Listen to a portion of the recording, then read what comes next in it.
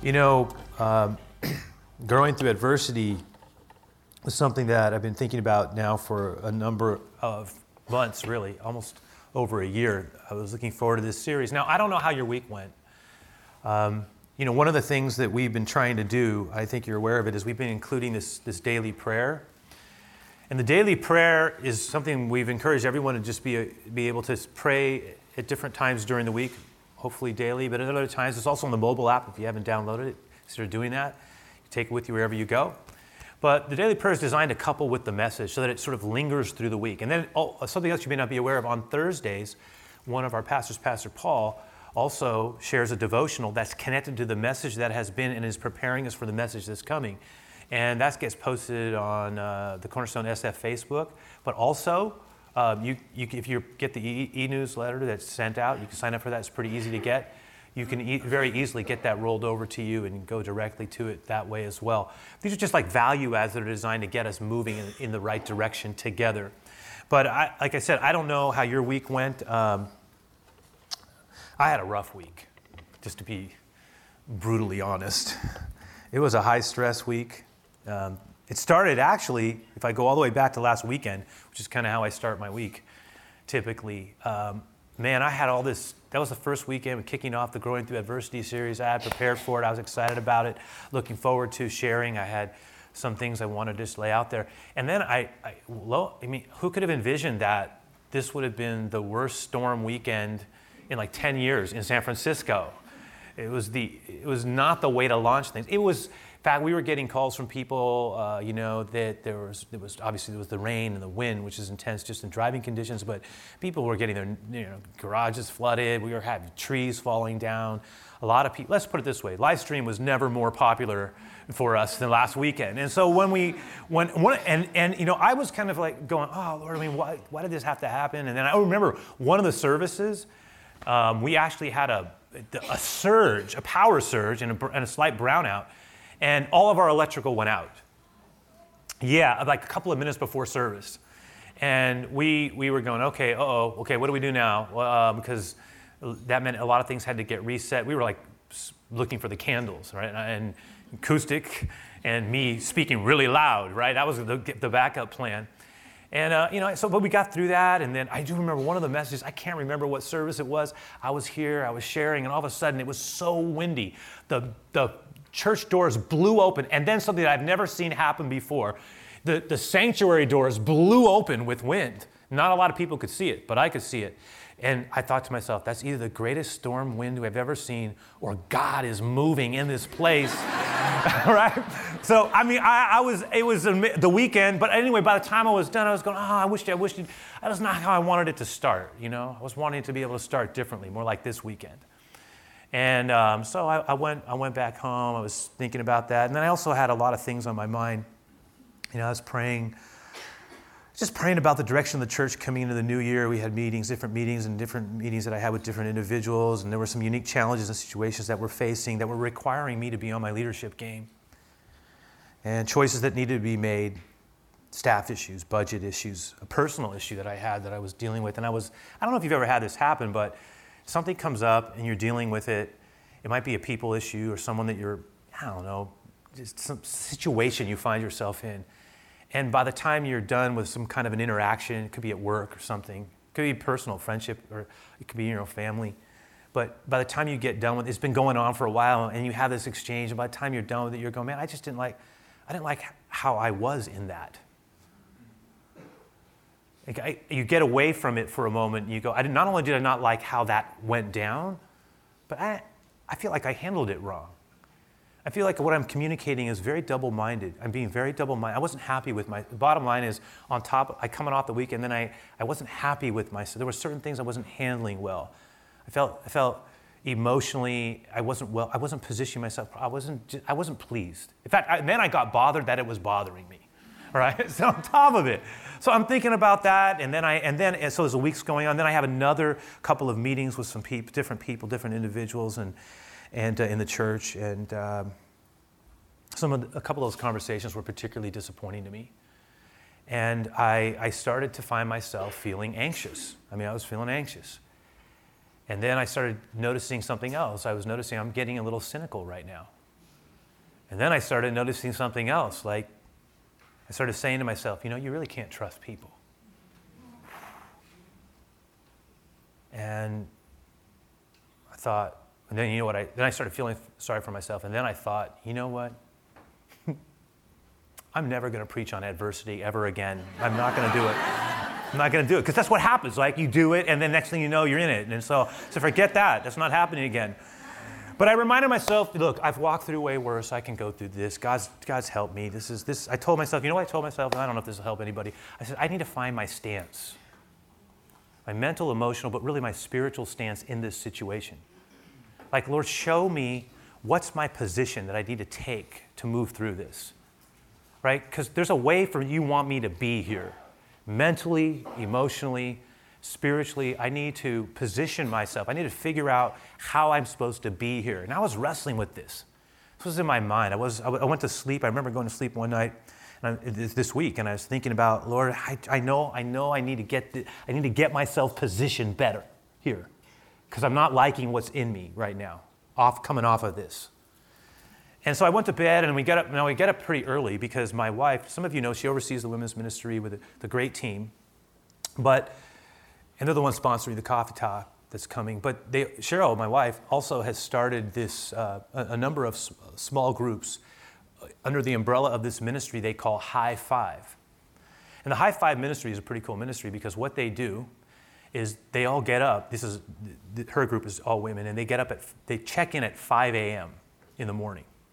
And they all check in to say, I'm getting ready to start my day and doing my devotions at the beginning of this day.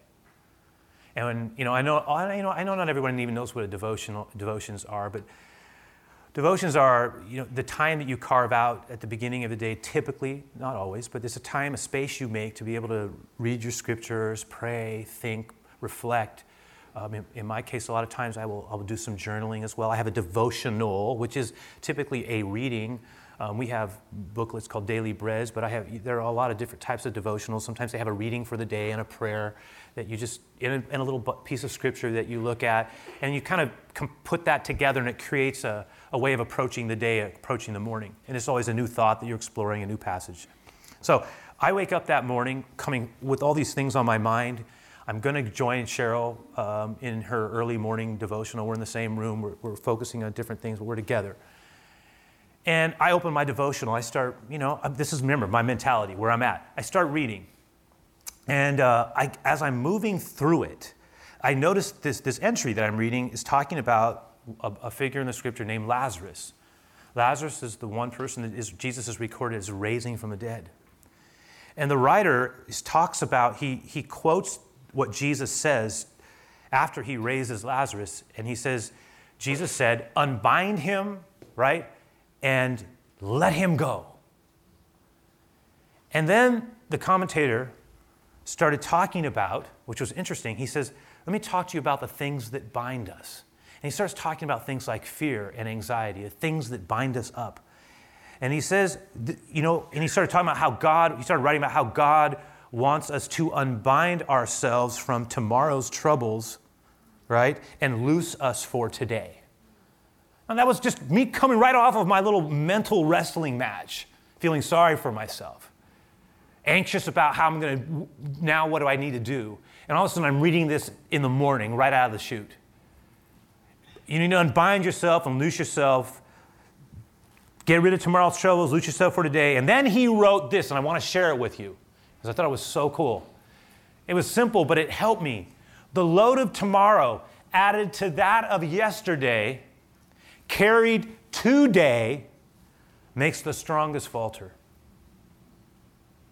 Think about that. The load of tomorrow added to the load of yesterday, carried today, makes the strongest falter. Now, a lot of us can borrow stuff from yesterday. We can't always get rid of that stuff. We can talk about the Lord helping us to let go of something, but some stuff we just carry with us. Here's the thing. But when you add on top of yesterday's stuff, and I mean the past, and then we start borrowing from tomorrow's trouble, now all of a sudden we're piling on ourselves a load that is going to really, I think, affect today in a very unhelpful way. You're going to feel heavy fast, and you're going to start to buckle under that weight. Because we're not meant to carry that weight. Not like, look, it's one thing about being smart. I'm not saying we don't think about tomorrow, we don't make plans. But here's the thing. We are not to let that weight sort of like just sit on us. And that was what I was wrestling with. And that word, loose him and let him go. It's like, don't carry that thing into what you don't even know what's going to happen. And then it started then I remember what Jesus said. What did he say? Matthew 6:34. We'll put that up there. Don't be anxious about tomorrow. Why? Because tomorrow's going to worry about itself. Yes, absolutely. Sufficient today is its own trouble. In other words, we have enough issues to focus on today.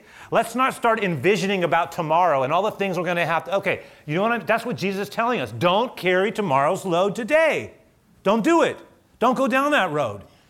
And it's okay to think and plan, but not to be anxious and locked up over stuff we can't control anyway. There's a great lesson there. I found myself saying, okay, Lord, you're helping me with my position here. Help me now.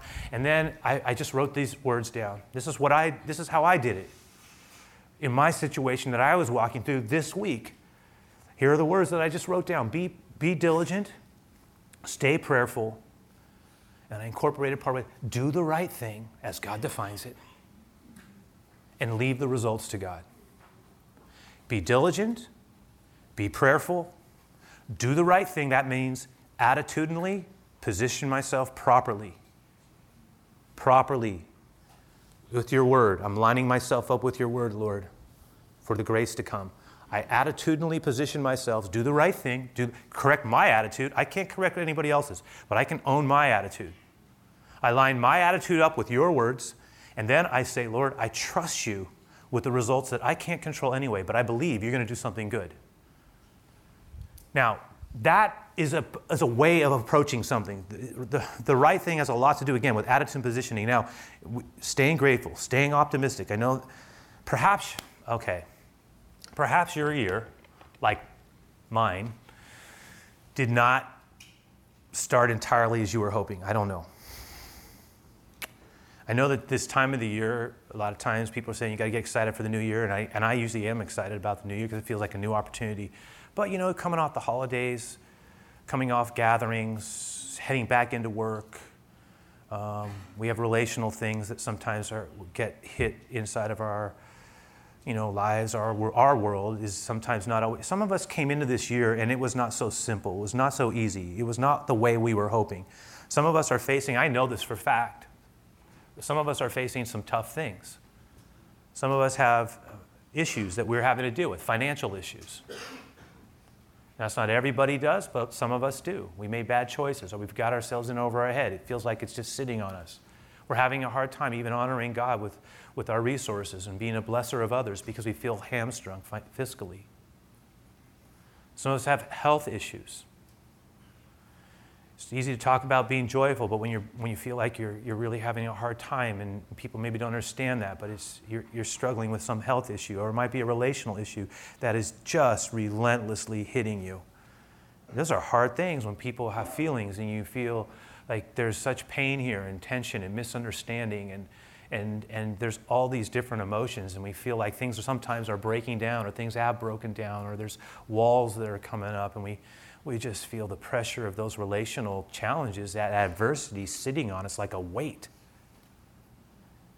And as I thought about this, and there are others, and I've talked to some of you, where in your most private moments, I know this, and I know you love the Lord, but some of you feel very sad. And there are these times where, when you're alone, you just feel this dark cloud coming. And it's like it just wants to sit over you and just define you. It kind of hovering, that old familiar friend. Remember the iconic Simon & Garfunkel song, Sound of Silence, where he opens up that song with, "Hello darkness, my old friend. I've come to talk to you again because of a vision softly creeping left its seeds while I was sleeping." Right? We feel those things. Perhaps some of us are still hurting from choices we made. We bear the brunt of the choice we made. Sometimes it's because we were affected by choices other people made, and they should have loved us better. They should have loved us better. And some of us might be wrestling because of that with bitterness or resentment or maybe a low-grade anger that sort of undermines the joyful things in life because it keeps haunting, coming back to us, back around. For others, it's for others of us, it might have to do with some of us who are younger. Talk to some of you as well. You might be feeling that angst about the next stage of my life. When do I make this transition? Am I making the right choices? Should I go out? Should I take on more responsibility? How do I do it? Can I do it? Will I do it well? Am I falling behind? Is there a pattern that I'm supposed to be moving in? And now what's happening? All that stuff, right? It starts to build up when we're younger in our lives, thinking about career pressures and other things start to happen, and it affects us. Some of us who are older, we get affected in a different way. And you know what I'm talking about as well, because sometimes getting older feels scary. It's humbling, that's for sure, but it can feel scary. Like, you know what they always say, right? The downside of living long is aging. Right? That's the deal there. And then, of course, there are others of us who, we see so much stuff on social media and television and magazines, and honestly, we're dealing with body image issues. We don't like ourselves, the way we look. We constantly have to deal with that kind of garbage. And I mean that in the sense of what the culture imposes upon us. As if that's what really makes us who we are. Because it isn't in God's eyes. Some of us struggle with addiction and we do fine for a long stretch, and we hit something, and then it's like that thing starts calling to us, taunting us.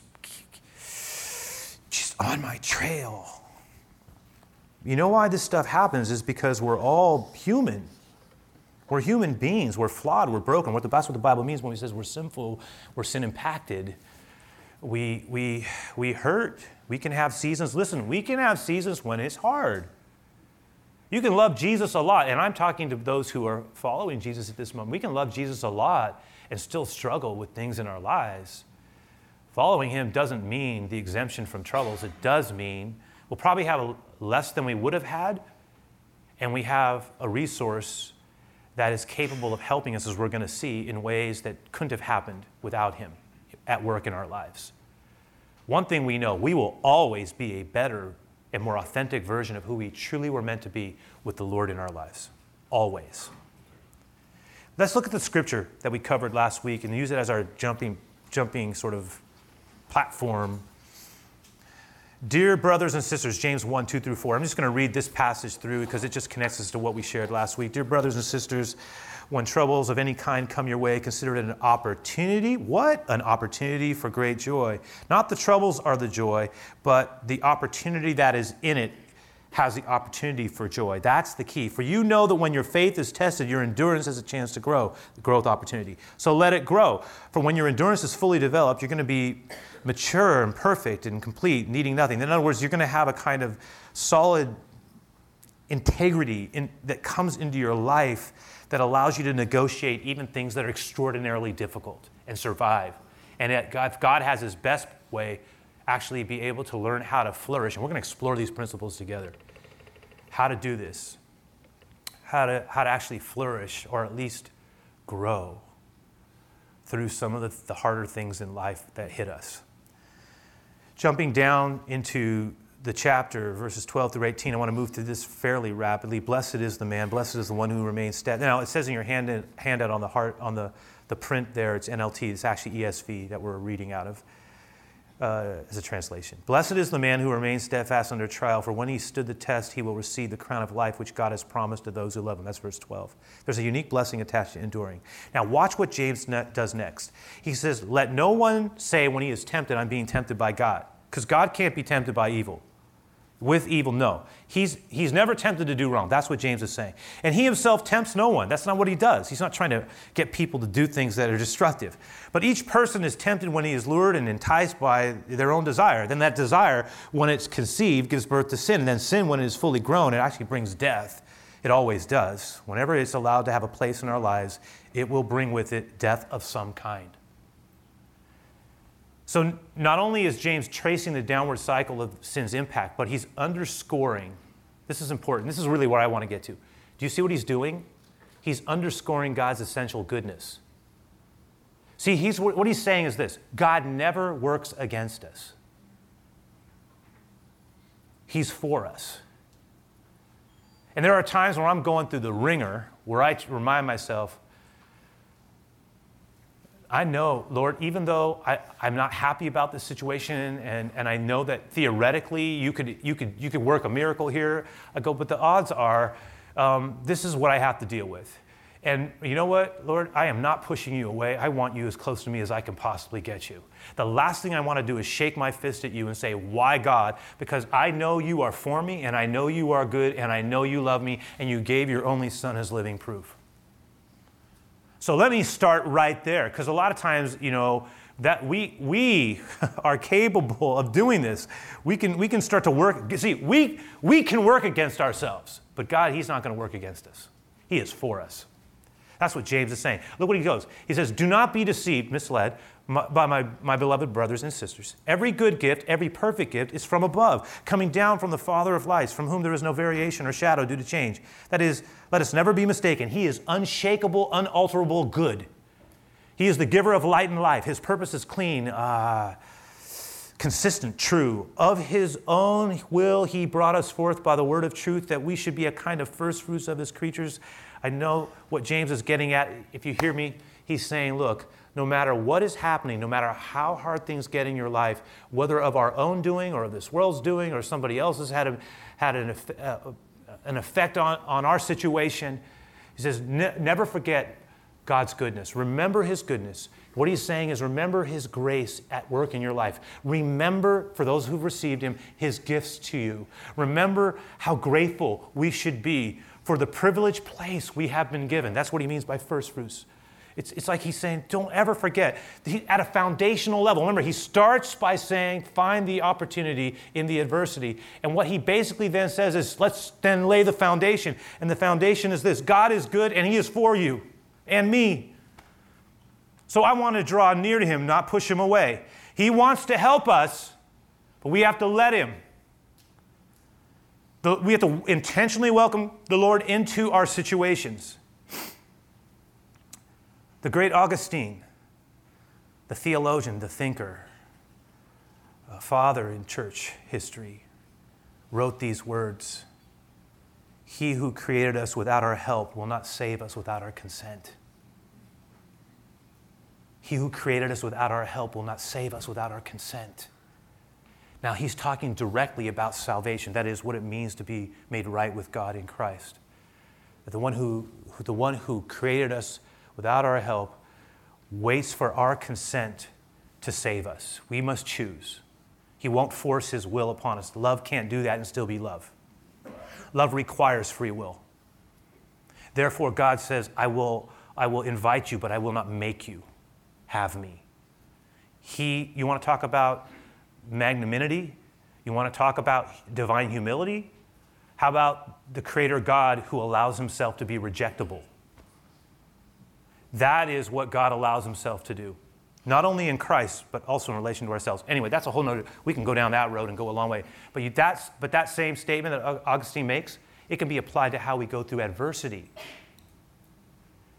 He who made us, right? He who created us, he who starts this without our help will not save us without our consent. In other words, for the Lord to be, honestly, there are situations where God wants to help us. We have to consent to let him help. We have to welcome him in. This is huge to me. We need to make God our ally. I always say, you know what? Don't be mad at God. Don't start there. Now, I get it. There are times when we're raw, we're real. You read the Psalms, and they're like honest, gritty. Like, Lord, why are you doing this? Why aren't you protecting me from my enemies? Lord, where are you? There's a lot of that going on. God's not opposed to us being honest and authentic and real. But what he is not wanting us to do is start blaming him for stuff. Like, instead, I'm not going to go, I don't understand. If there's ever a mistake, Lord, it's because, and I'm going to talk a lot more about this. But if there is ever a mistake, in fact, I'm going to spend next week just talking about why certain bad things happen, and what the Bible has to say about it, and then create a tool chest for how to deal with some of those things. I mean, I'm going to never say, Lord, I'm going to just say, look, I know you and I know who you are. And I'm never going to tell you that somehow make a judgment on you, even if I don't understand you. I may not understand. The only issue ever around your goodness is I don't understand. That's where I start. I got enough problems. The last one I want to have is pushing you away from me. I don't want that. I want you with me. Be with me, Lord. Help me. Help me. I need your help. And we mentioned last week that the goal of the series, remember we spent a lot of time talking about this, growing through adversity. We said the goal of the series is, it's not just learning how to endure. Now, we all could benefit from having that virtue enhanced in our life. There's not a one of us here who could not benefit from being able to have a better capacity to get through things, right? There's not one of us here who couldn't benefit from learning how to endure. So what I mean by that is, how do we get through a bad situation and not fall apart or not drop back into destructive habit? I mean, how do we do? So there's a real that's part of, look, there's a legitimate thing to be said about learning how to get past things that are bad. I get that. So one of our goals, one of the things we'll explore is, okay, how do I become a stronger person in Christ to be able to move through things? But that is not the goal of this series. The goal is not just learning how to endure. That's a worthy goal.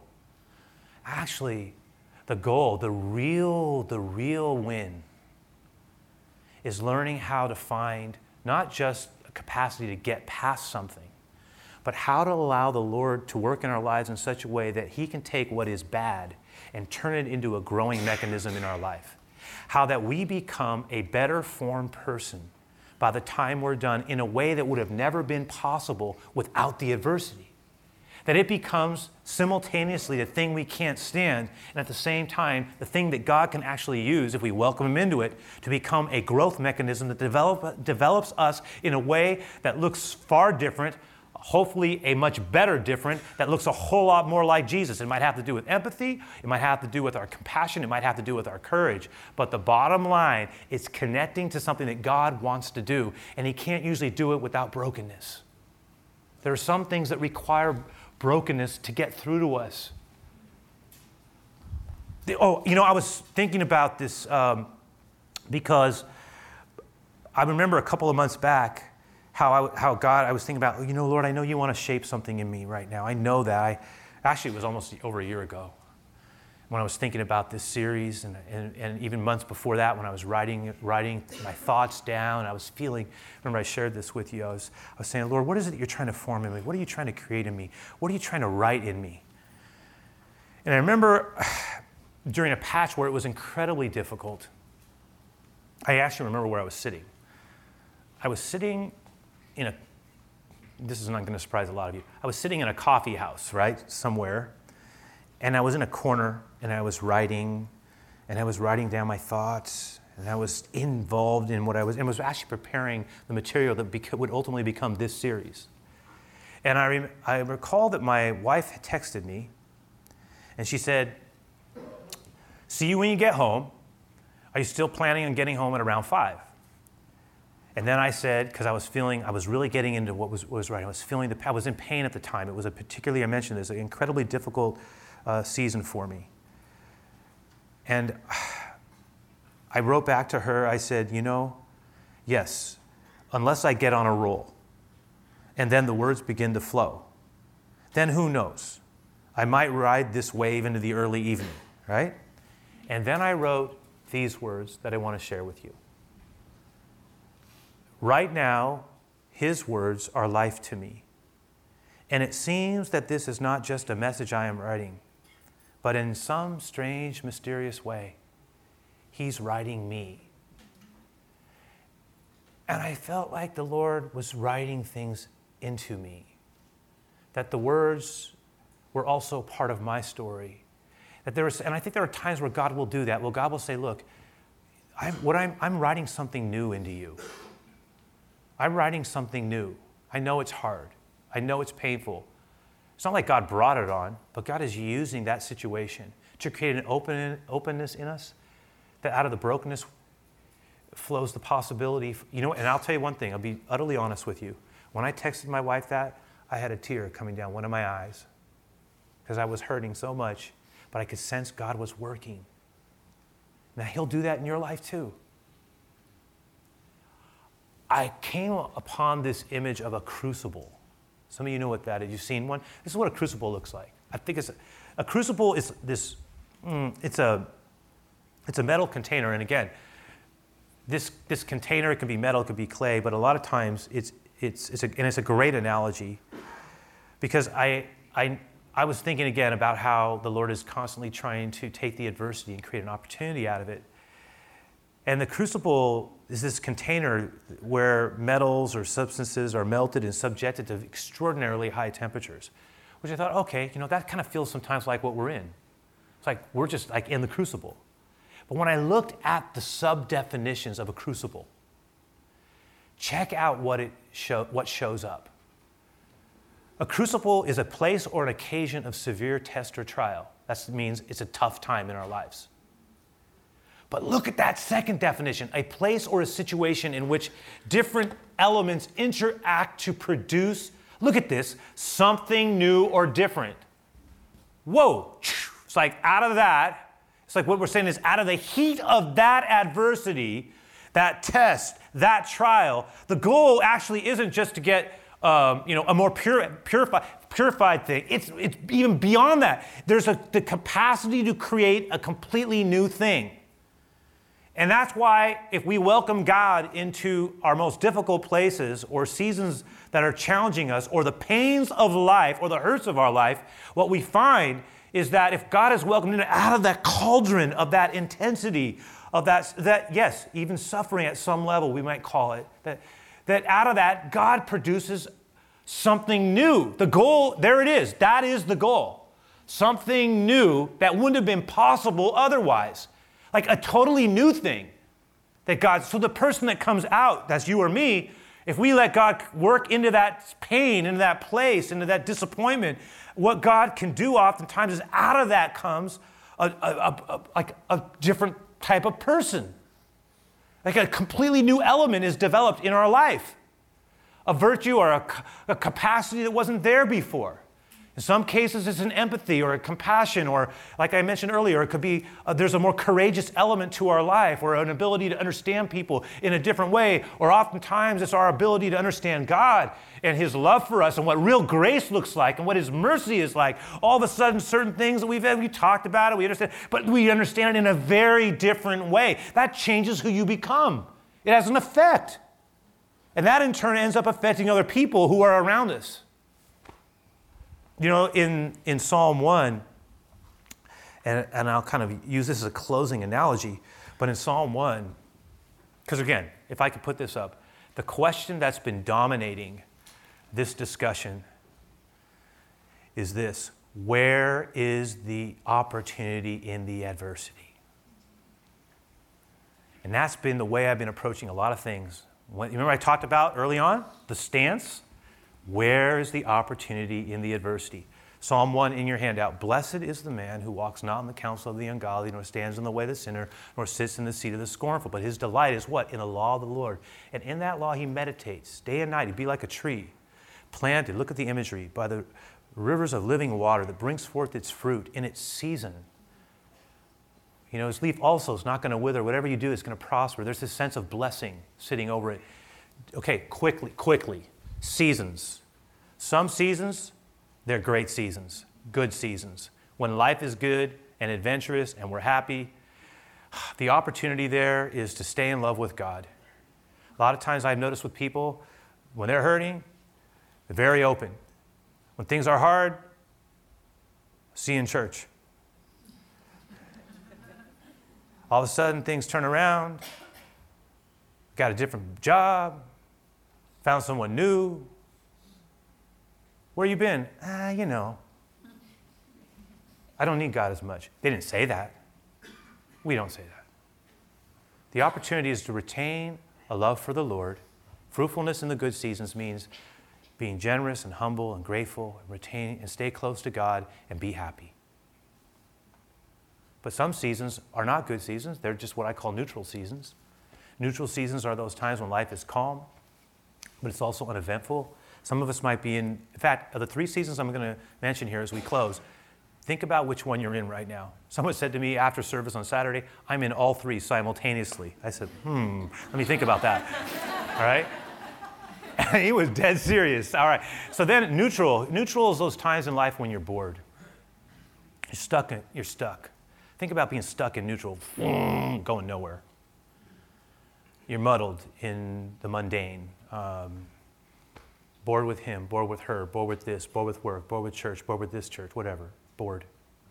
Not inspired, not passionate, same thing over. You know what the danger in the neutrals places is? Because no wind. I'm not getting pummeled, nor am I getting pushed. I'm just stuck right in the middle. It's hard. A lot of times in that place, you know what we want to do? We want to do something, whatever it is. Be careful. Be careful, because a lot of times we get reactive, we get restless, and we get foolish in the neutral seasons. The virtues that God oftentimes is trying to develop in us is patience and gratitude. I've noticed that a lot of times in the neutral places, we start devaluing our blessings. We start treating things that are pearls, that they're not much.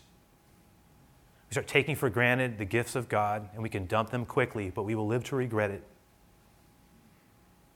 The neutral season has its opportunities, and that opportunity there is to learn how to prevail oftentimes and find safe ways that are not destructive or foolish or reckless, to be able to address some of that and position ourselves for when God can begin to create an opening somewhere else. It's okay to struggle. The third season, and the one that brings us full circle, it's the turbulent season, it's the dark season, the tough season. That's the season. Think about turbulence on an airplane where you can get really scared. You can get an adrenaline shot, and if it stays up too much turbulence, it gets you really scared. It's white knuckle time. And in that place, the turbulent place, of course, is what? We start to feel like God doesn't love us. We feel abandoned. We feel sad. We begin defined by our problems. We lose our zest. We begin to quit. Our faith falters. We can give up. It's so hard. But I want to suggest that there is the opportunity in this season that is unlike any other one. This is the one where it's really found and why James used it. Here's the place where you can get real depth. Here's the place where real formation takes place. Here's the place where dying comes and I live again. It's the place where God does his best work. This place. Now look at the prayer, because that's the opportunity, right? The prayer that we close with, and we'll close this service with, is right here. Father, it's our prayer for the week. Every season of life has its challenges and opportunities, no question. Please help me not to get too comfortable when everything's going well. Also help me in those neutral places, when restless when life is uneventful, or overwhelmed when life is hard. Protect me in the crucible, so that when I emerge, and I will emerge, and when I do, by your grace, I will be even stronger than I was before. Settle me in the storm. Don't let panic define me. And please show me the opportunity that is there in my adversity. Remind me that I have so much to learn about myself and about you. This we pray in Jesus' name. Amen.